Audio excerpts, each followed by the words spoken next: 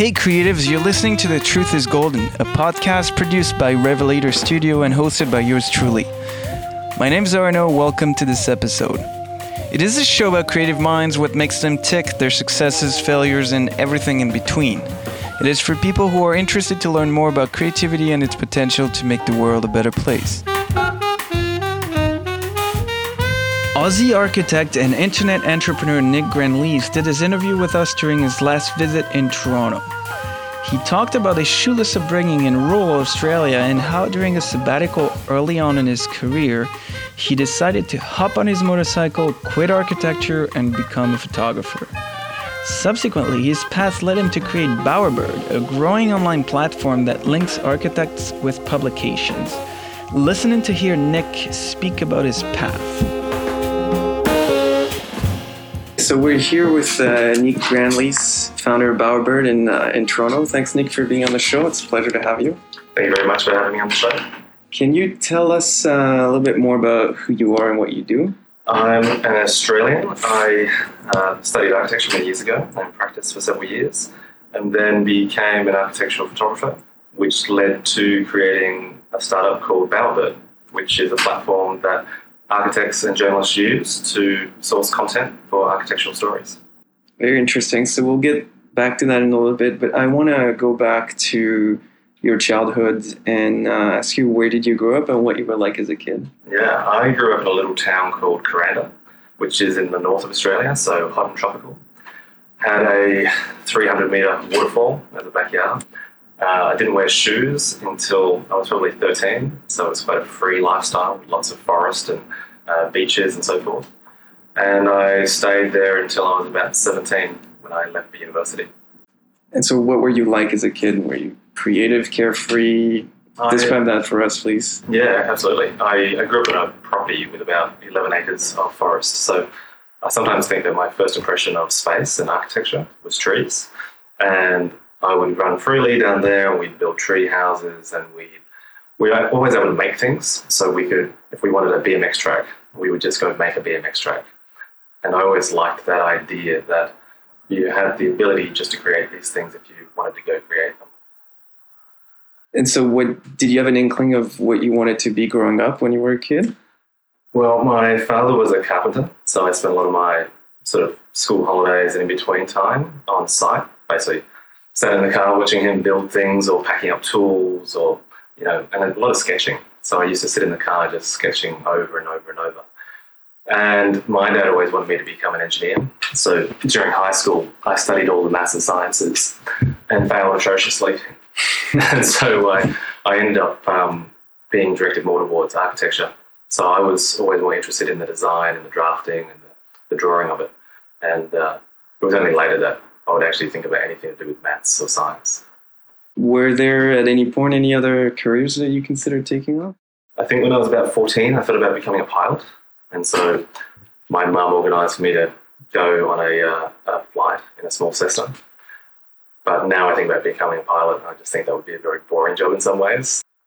So in my research in preparation for this interview, I've come across this idea of you being a para-architect. Can you explain that to us, please? Yeah, this was an article, I think maybe 5 years ago, talking about, I guess, leaving architecture itself and then doing something which is connected to architecture, but it's not the day-to-day job of designing buildings or getting them built. And so I was coming into contact with quite a few people who had become architectural photographers, or they had become writers, or they were doing something to do with architecture. And some people were describing themselves as architects. And I always thought there was another term for it, because it wasn't really architecture. It was kind of muddying those waters. But para-architecture was a term which sort of just described that you're part of that community, you're part of that industry, but doing something off of center. Did you leave the architectural practice and become a photographer? And what was that transition like? I started that transition in about 2010. I'd been practicing for a couple of years. I was only about 30 at that stage, so I hadn't been practicing for a particularly long period of time. But I picked up a camera, and that had become an outlet. So the day-to-day grind of architecture would sort of take me away from the creative side of things, like dealing with 1,000-page specifications and so forth. And so the the camera for me was this thing I could do where I didn't have a client, where I could walk outside, I could explore the world, and I could be creative under my own terms. And so in 2010, I decided I wanted a break just to see how people I went to university with were practicing, to see how were they doing architecture and could I do it in a different way. So I jumped on a motorbike, which I had in the north of Australia, and I just started riding. I had intended to actually ride all the way to Italy, but I ended up in Melbourne instead. And along the way, I was just popping in to see friends and to see their practices and to see who was succeeding, like who really enjoyed what they were doing, who had an amazing lifestyle, and who was happy. And I guess along the way, that just sort of led me down this weird path where I was taking more photos and I wasn't ready to go back into practice. And so I got to Melbourne and I decided not to go get a job working for another architect, because that's quite hard to go back from when you've been a director in a firm. And so I started working with the Australian Institute of Architects, which was sort of a buffer job for a couple of years, where I was organising talks and I had this opportunity to speak to all these architects in Melbourne and actually understand what they were doing or what inspired them and sort of propose talks to them based on what I was actually interested in. And then that eventually led to doing photography full time. And how has it been since? It's been good. I feel like in some ways that's where everything started. Before that, I was quite fixed in a process of what it was to be an architect. Here's what your practice is meant to look like. And I guess I was always struggling with that, questioning, why do we practice in this way? Why is this what work is? Whereas once I let go of that, it was liberating to be able to say, okay, I want to be a photographer, but I don't want to be trapped in a certain process. I want to actually design that. So using design skills to actually think about what your day-to-day life will be. And so that was fantastic. And then once I was free to do that, to actually do photos, it allowed me to do other projects as well. And that excited me, especially being able to move, whereas architecture can be quite grounding, like you're sort of working in a certain location for a long period of time, especially if you're building up clients and a reputation.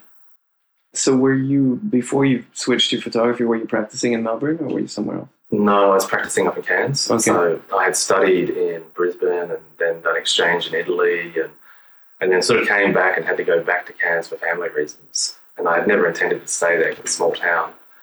And so a small practice there, worked with some other architects when I just first come out of university. But when I went to Melbourne, it was really as I call it next great big sabbatical, where I got a bit of time to take a breath and recharge and decide what I actually wanted to do. So I've personally been to Melbourne years ago, I think it was 2006, so it must have changed quite a bit since, but I was always amazed, and I think it's true of Australia as a whole, but especially Victoria, amazed by the quality of architecture and the dynamism of the industry. What's your take on that? Yeah, I think in Australia, Melbourne is the heartland of architecture in a way, not to put anybody off who's from Sydney, because there's always this rivalry. But in my mind, it had always been the city that I wanted to go to as an architect, and I wanted to live in this city. And then after having been there now for about 7 or 8 years, it's clear that there's a culture that's quite different there. And now that I'm starting to jump out to these other cities around the world and actually spend a lot of time with other architectural communities, it's clear that there's a combination of lots of architecture students, lots of great firms over the last 20 years who have trained architects who have then split off to create their own firms. There's also something to do with there's enough smaller projects so that young architects can cut their teeth. So being able to renovate old buildings and being able to create cafes where that creativity starts to build. And I think that has created something where it's just more acceptable now for the general public to actually use an architect. And so when I look at it, I can wander around the streets of Melbourne now and you just see all these little projects popping up everywhere, and it's kind of like watching flowers bloom. Yeah, that makes a lot of sense. And so where do you think that culture of design is such a strong belief in the power of design, I guess? Where do you think that comes from? I mean, you've touched on that a little bit, but do you think there's something in particular that... I'm not sure, but now that, for example, I'm traveling in Canada at the moment and looking at other communities, that's one of my big questions is, well, why is this community flourishing, and how do you identify other cities around the world which have a similar sort of the ingredients that lead to that? My guess is it's a combination of having a university in a city where you've got enough people who are being trained as architects, the ability to actually put that into practice. So if there's no work in a town, obviously people can't actually practice what they've learned. Melbourne also is very collegial, so architects work together as a community. So they're not seeing each other necessarily as competitors. I was amazed because I was coming from a small town and then going to Melbourne, which is quite a large city, how open and friendly architects actually were and how they wanted to support the next generation. And that as a city changes architecture.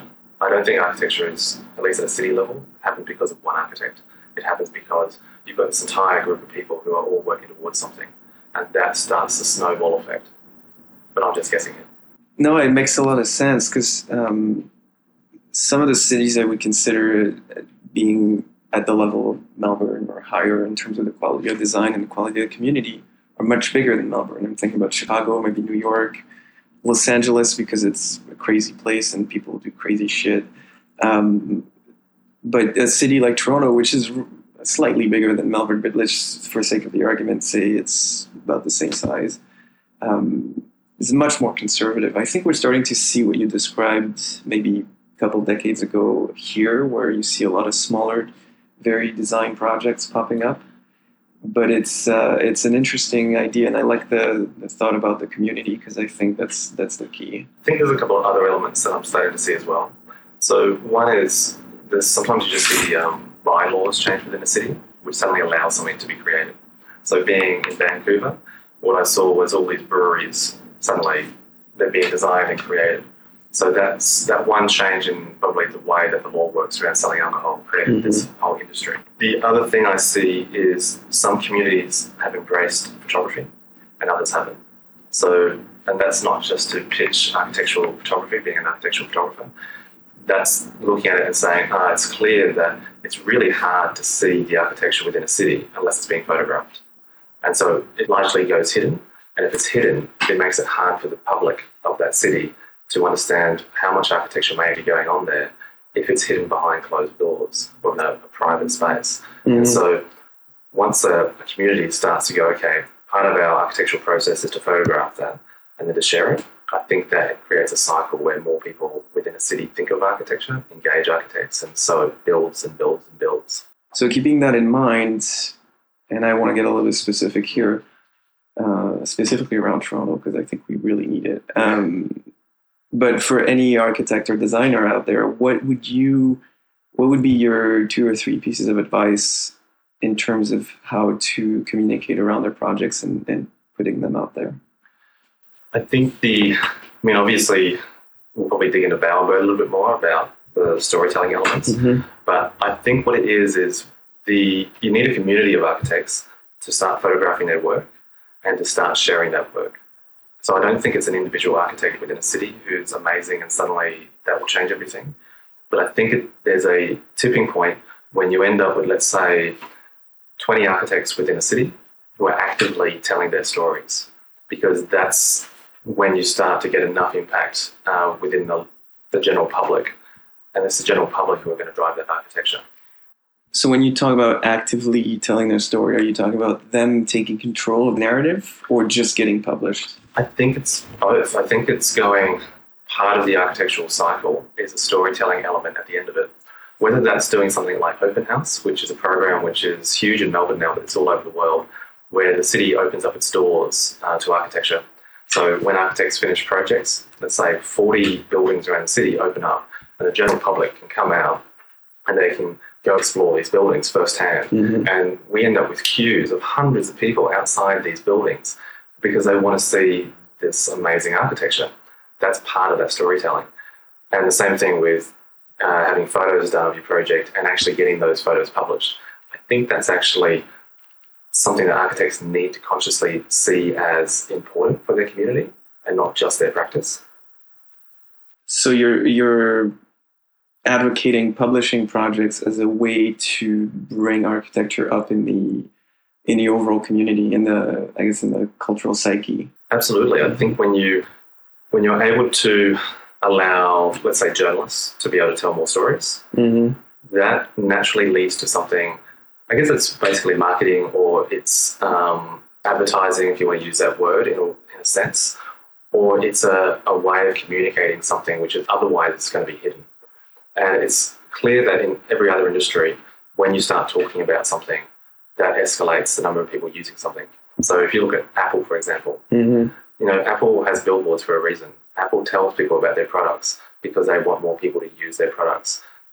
In my mind, architecture works in the same way, where if we're not telling people about architecture, it's not unreasonable to think that less people would want architecture, and vice versa. So would you claim that architects who complain about not getting enough exposure but are not necessarily doing a whole lot around getting their projects out there are part of the problem, and there's a need for a change in the attitude of architects towards the public? Yeah, in some way. So I'll give you an example. In Melbourne now, the number of architects who are getting things photographed and providing that content, which just happens to be through Bowerbird, but really it could be just the ability to make that content accessible, is getting to such a level that we're seeing general public publications like newspapers or real estate sites opening up new channels or sections in their publication around architecture. So these websites might see millions of people go through them. And before that content was available, they couldn't actually tell architectural stories because the cost of sourcing those stories was too high. The cost of actually them engaging photographers or them sending a journalist out to report on a piece of architecture, which they probably didn't even know existed because it wasn't online, it was hidden. So once you actually get that critical mass, now a publication like your local newspaper can actually go, okay, here's the content. We only need one story per week. Now we have 50 stories per week. That's actually something which is going out to the general public, and that starts that cycle moving. Yeah, that sounds great. So we've mentioned Bowerbird a few times, so I think it's time for you to tell us more about this. Can you start with the mission and the purpose of that enterprise, and tell us what you're looking to accomplish with this? Yeah, I guess there's the really basic use of it, which is architects upload content, journalists use that content. So that's the practical side of it. And that happens globally. So architect in Melbourne, Toronto, wherever it may be, uploads that content, but then plugs into journalists locally, internationally, and so forth. What our mission is generally is to democratize architectural media. So the idea that 20 years ago, there was a handful of publications, maybe 4, in any one given area in the world, which an architect had access to. And maybe 1 or 2 of those publications matched the type of architecture you were doing. So let's say you're doing residential. The number of places you could get published was incredibly small. And the number of stories that publication could tell was incredibly small. Let's say they publish 5 to 10 stories per issue. They might have 6 issues per year. There's a mass equation there that says they can only publish X number of stories. Compared to the number of architects, that's really small. And so what we've seen is this huge explosion of publications, both online and in print, that actually can access content from all over the world now because we can transfer images, we can connect in a better way. So we've got way more publications and we've got way more architects. But what we had happening was the same architects getting published over and over and over in the same magazines. So by being able to connect those 2 groups, you open up all these stories which were otherwise hidden. And I kind of use the term dusty photos, where maybe the architect has had their project photographed, but it's been sitting in their drawer.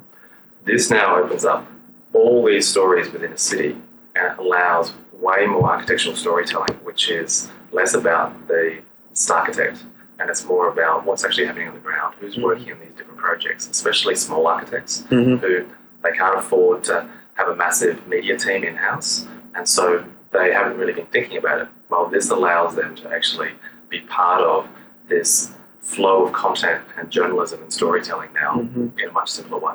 I see. So do you think there's any downsides to a massive increase in the number of projects being published and talked about? Or are there only benefits? Because when comparing what the architecture publishing industry used to be, which is a few magazines for any locale, and now it's basically global access to dozens of magazines, hundreds of blogs, what would be the downside of too much content? I guess the downside would be if you were one of the few architects who were privileged to be part of that old closed network, and then suddenly that's being opened up. the competition is increasing, then you will have lost your advantage. But the reality is that was happening anyway. So the reality is Instagram basically democratized storytelling. So as a bit of a segue and a bit of a story around publishing, one of the things we did was map out when architectural publications were established. So we wanted to graph out how quickly were architectural publications being created over the last 100 years. And if we go back to, let's say, the 1890s, there was a handful of publications which were created by large organizations, like institutes of architects around the world. They were journals. And over the next 80 years, there was very little progress in the number of publications being created. There was a few standouts like Domus, who were created maybe around the 1930s, 1940s. But it wasn't until the 1980s that we saw a huge increase in print publications. And that was because we had the desktop computer come out and we had desktop publishing. That doubled the number of publications that have been created in the last 80 years. Then we had the internet come in. And then in the early 2000s, we had this explosion of online publications, but also the connection of architects from around the world. So if you think about, if you went back 30, 40 years, even getting images to a publisher would have been incredibly difficult because you have to send film. Now we can transfer images through email. And then eventually you get to Instagram, which is the full democratization process where every architect now can sign up for a free account and start telling their story. And it's instantaneous. So that's the changing landscape. And so now that's already happened. So the question is, what do we do with that?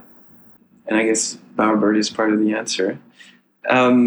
Where do you see Bowerbird and yourself also as an architectural photographer going in the future? I think our big process at the moment is to take Bowerbird to different cities and different architectural communities. So that's why we were in Vancouver and now we're in Toronto. And what we're basically doing is looking for groups of people who want to share more architecture and taking that to a global level where there must be cities all over the country, the world, which have amazing stories, but probably didn't connect in very well with the journalists because everything works on networks. It's basically people who know somebody or they build up relationships, and we're trying to make it simpler to know what each city is doing or what each group is doing. So, for example, we partner with Passive House. Well, Passive House has all these beautiful projects, but they may not be getting them photographed as well as they could. So we encourage them to go get their projects photographed, and then we give them the connections to the journalists so that those stories can be told. Do you see yourself continuing as a photographer? I think I will at a personal level, and I'll continue to choose the projects that I want.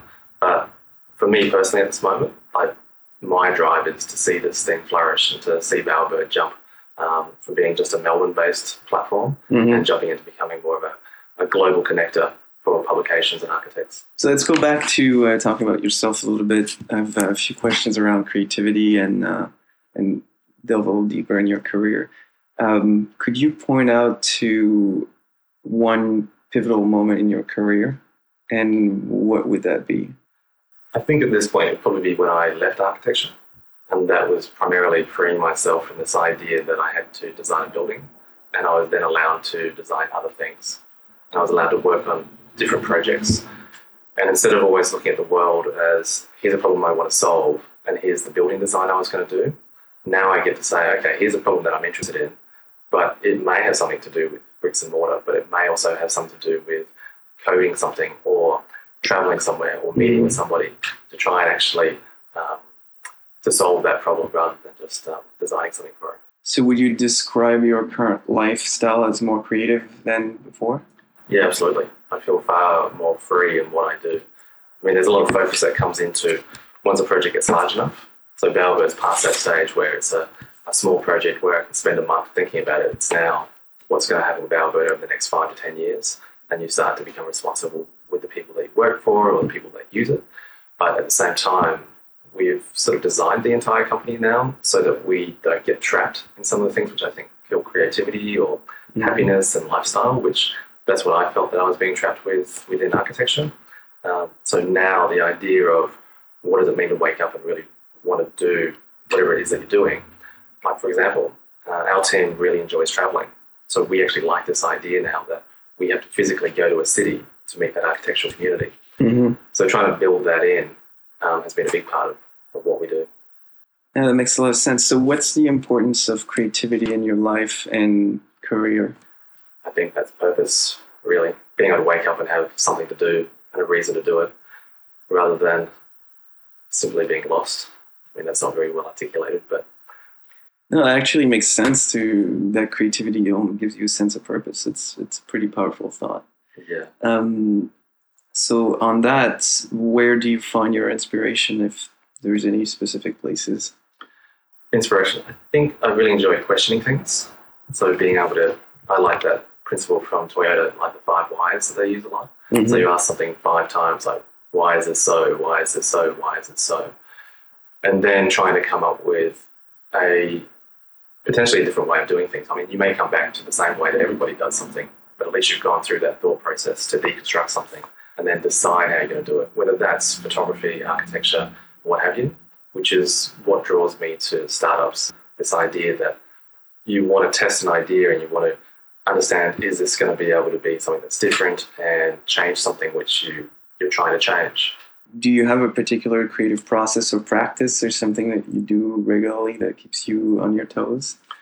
Our design process, like internally now, because we design an app, so that's sort of changed from designing buildings, but internally we know that there's certain things that we do which we find work really well for us. So if you imagine you're designing an app, you have a lot of freedom to do all sorts of things, and restraining yourself from doing all of them becomes important. Mm-hmm. So we have 2 things which we really enjoy now. We have one which is called a walk and talk, where this works in very small groups, but sometimes you get given challenges of how do you do X, especially imagine you're dealing with 7,000 users on a platform.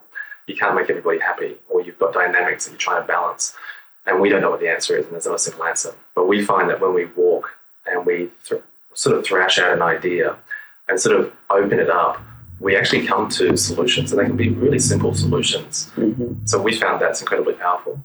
So you're talking about walking meetings? Walking meetings, and just, I guess, the ability to throwing out ideas, which we find if we do that same meeting at a desk and a table, it becomes too controlled. It's sort of like we're trying to solve a problem, whereas a walk and talk, you just go for a walk and talk. You can talk about anything. You're allowed to roam on to topics which have nothing to do with what you're trying to solve. But somehow you open up all these boxes and then eventually you try and pull them all back to a solution. But that works for us. Did you know that this was Steve Jobs' favorite way of meeting people? No, I didn't realize that. Mm-hmm. That's how he got a lot of his ideas, yeah. The other one that we've been working with is we do a lot of whiteboarding sessions now. Mm-hmm. And especially as we've now got a remote team, so it becomes harder to do a walk and talk.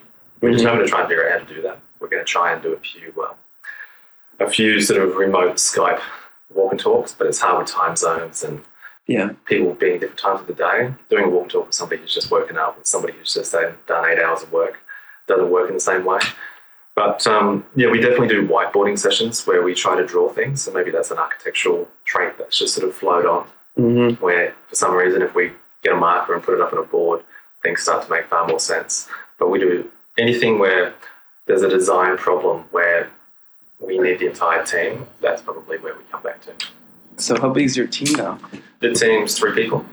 So it's myself, it's Ben Morgan and Christian. And so Ben and I are both in Melbourne. Ben's background is he's a design journalist, so he came on first, which is sort of the 2 halves of the coin of what we're doing with Bowerbird. Mm-hmm. And then Chris has come on board. He's a Canadian, so he's sort of led the charge over here and sort of building communities in Vancouver and now Toronto and so forth. It's exciting. So let's talk about failure and the lessons. Before we do that, let's talk about risk. What would be the biggest risk you've ever taken? I guess the biggest risk was giving up a career in architecture. Could have stayed in that and probably,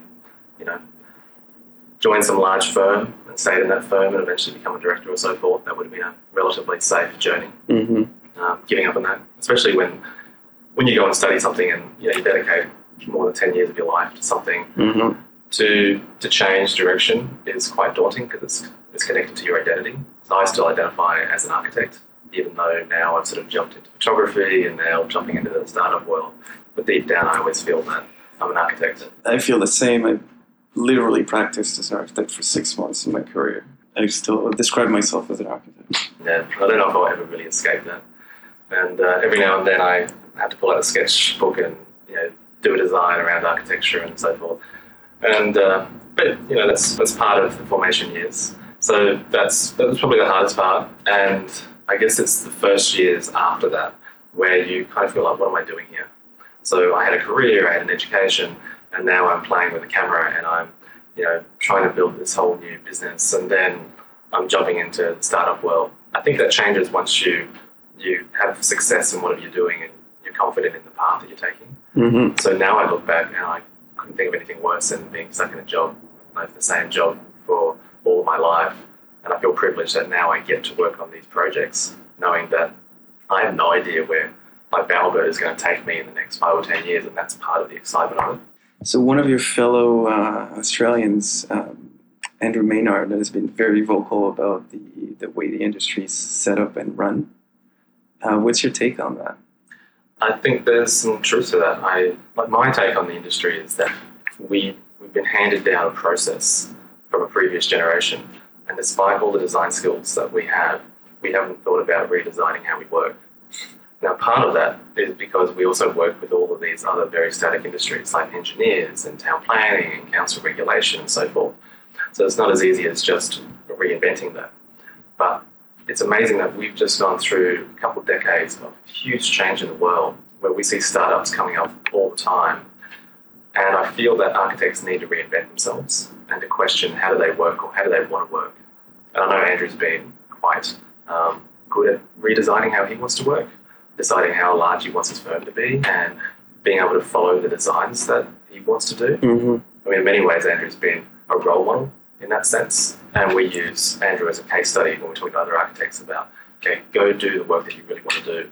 And that will follow, the good work will come back by doing, if you get trapped in that cycle of doing work that you don't really want to do, you're going to be stuck trying to feed this monster and going in a really, dead-end direction, in my view. So what would be Maynard's impact on the Australian design culture?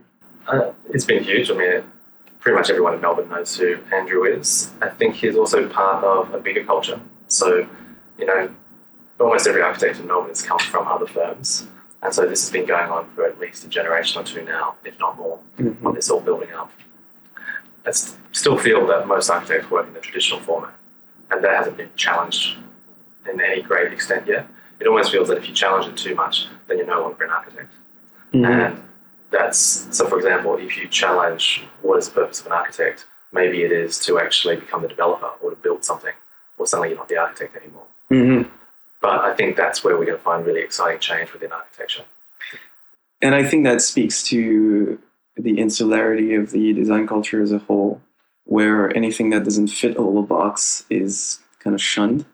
And you see a few people here and there, and there's a couple in Toronto that are doing things differently. There's a few in the States that are like developer architects, but they're kind of outliers and they're not really talked about in the design industry. So I find that very interesting. I think the other element there, which is really interesting, there's a firm in Melbourne called Breathe, led by Jeremy McLeod. Mm-hmm. And there's this whole movement happening now around these projects, which are called the Nightingale projects. And this is a form of, I guess it's less about a design process and more about a process of how to get a building off the ground. So architects have come together, pulled their money to buy a site, and then there's a group of people, which I think the waiting list is up to 800 people, who then buy these buildings off the plan. And the entire building is regulated in price and how you sell it. And there's all these rules, but basically what it tries to do is, at least my understanding, is to change the way that we fund buildings and the way that developers work. Because if we're using the same ingredients, we end up with the same outcome. And this changes that. So that the people living in these buildings, the idea is they don't just flip the apartments, they're going to be living there. And so the design quality jumps up. And so Jeremy started this and then basically open sourced all the information. And so now all these other architects within the city are starting to develop these projects in the same way. Mm-hmm. And it's basically removed the need for a developer and opened up opportunities of, what are the architects really trying to achieve here? And I think that's fascinating. It's getting away from bricks and mortar. So when architects are always trying to design their way out of a problem, like they see something within the city or society that they're trying to fix, and they keep saying, well, if I change the brick, if I do this, this would be a great solution. Whereas sometimes it's the underlying model which is broken, mm-hmm. and that's the design problem. Yeah, it's looking beyond the surface, which is the actual design. That's the visible part, manifestation of that project, and looking more into how it's put together. I think that's very clever. And this is a very topical issue here because the city is booming and we have condos popping left and right, many of which are subpar quality. And I'm not going to blame the developers because it's not necessarily all their fault, but there's definitely a change in the culture that's needed. Yeah, it's amazing. We can blame the developers all we want, or we can create and propose an alternative. It takes a lot of commitment to actually run those sorts of projects where the architects are funding the site, or to figure out a way that it can be done. But once you do that, then you can start to change that overall culture within a city, and hopefully people don't really want that condo, which is vanilla flavour of apartments, and they can actually design something which is good to live in, and it's healthy, and has good light, and so forth. Yeah, it's not cookie cutter solutions to the same problem over and over. We didn't get there, so I want to go back to failure. What would be your biggest failure? Biggest failure? I think I failed a lot once I left architecture, trying to get these ideas off the ground. And so it felt like a constant failure for the first several years, where you would come up with an idea, you would try and do it, and I guess those ideas were always much larger than I was. And so the failure was that, internal failure. So rather than going, this project failed, it's more feeling like that you're failing. Mm-hmm. And it's not until the momentum changes. And once the momentum changes, it's no longer a failure. The momentum changes and you go, that was just part of the failure process, which takes you to whatever you're trying to do. But if I stopped at anywhere along that point and gone back to architecture, there would have been years there which felt like that was a complete waste of time and a complete failure. So would that have been a function of biting more than you could chew? Potentially, and it's probably also pride and fear, you're giving up on this stable lifestyle and then having put yourself in a precarious position. And also, especially if you've got an idea which, if you're putting something out into the world and saying, actually, I've got an idea which I think is really important. Mm-hmm. And in the beginning, everyone thinks you're a little bit crazy to be proposing anything. But it's that tenacity to keep doing it, to figure out what was wrong with the initial idea and to adjust it, to refine it, to find somebody else who believes in the idea, and then to get somebody else who believes in the idea. Mm-hmm. And eventually getting through the mud in that some sense until eventually you, break through that and get to the other side. So at which point did it start feeling like not a failure anymore and you knew you were onto something and you just powered through? I'm not sure. There was a couple of stages. I guess first stage was when I went and did photography, and that was incredibly fun because suddenly I had my freedom back and I was roaming around the countryside taking photos. But at the same time, feeling that, is this sustainable? Like, how long can I take photos for, or the physical demands of doing that? Like, what happens when you get sick? Your entire business stops. Mm-hmm. And so pretty soon I jumped into these ideas of, I always felt that I wanted to do something online.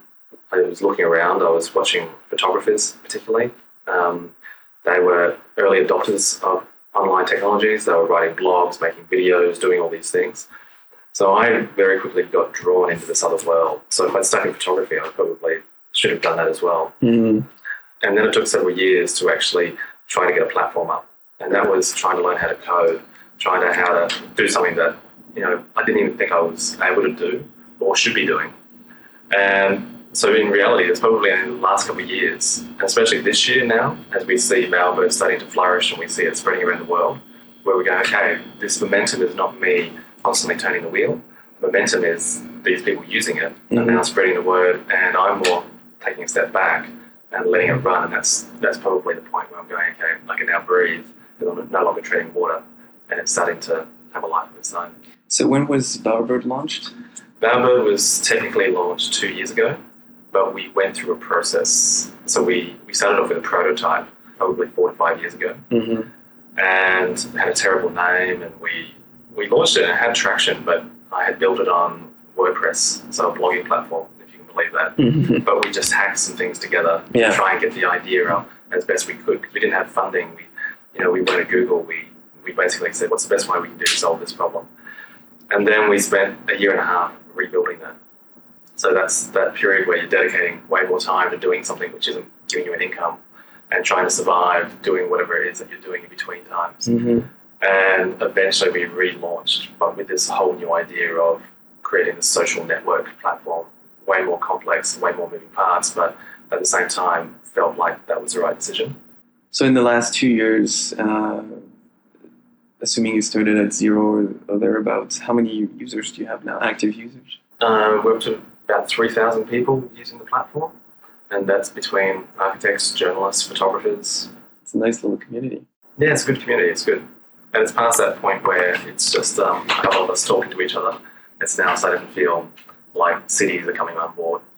So we're getting to the last few minutes of the interview, and I want to get into slightly more intellectual questions. And the next one is, if you picture yourself, hopefully many, many years from now, on your deathbed, what would be the legacy you would have liked to leave? At this point, with what I'm working on, I'd like to see cities come on board and to tell more stories around architecture. And I'd like to see whether or not this hypothesis that telling stories actually changes architecture within cities is true. And if that hypothesis is true, then what we'll see is all these communities. So, for example, we've just come out of Vancouver with all these architects wanting to publish stories which have been hidden away.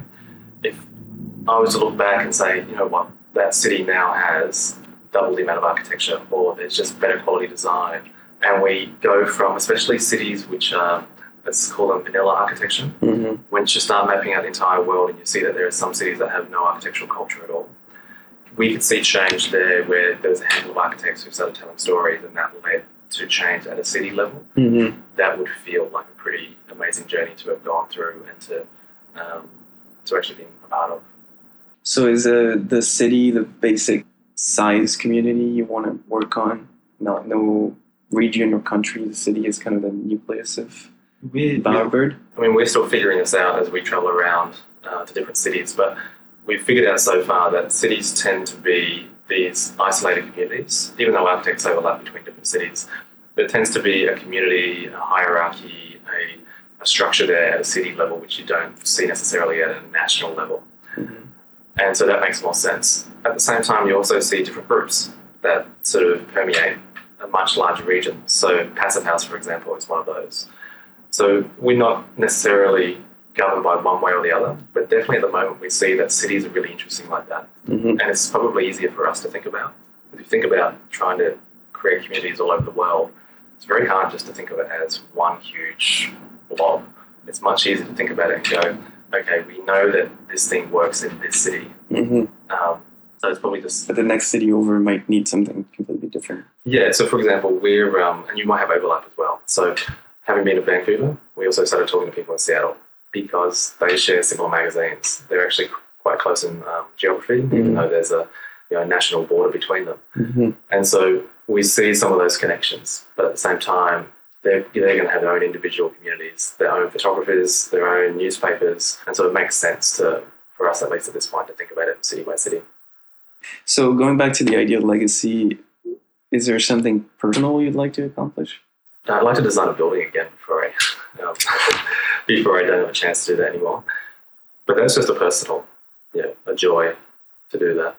But I think at the moment I feel pretty satisfied with the adventure that I'm on, and it's hard to know where that actually leads. Like we wake up each day at the moment super excited. It kind of feels like we're drinking Kool-Aid sometimes. We roam around the countryside and, we've just come out of 40 meetings in one city and we're just meeting all these excited people. And the more people we meet, the more excited we get. And that kind of feels like, I'm not sure what that leads to exactly, but it feels like that's part of that, whatever you might call legacy or... That's also how you create a community, right? Yeah. That's very interesting. And maybe one day you get to design the Bowerbird HQ, beautiful campus somewhere in Australia. That would be cool. Stones or Beatles? Beatles. Why is that? I just never really listened to the Stones all that much. I think I just grew up around the Beatles more often. Well, thanks, Nick, for being on the show. It was great talking to you. And I hope the listeners enjoy it as much as I did. Yeah, thank you for having me.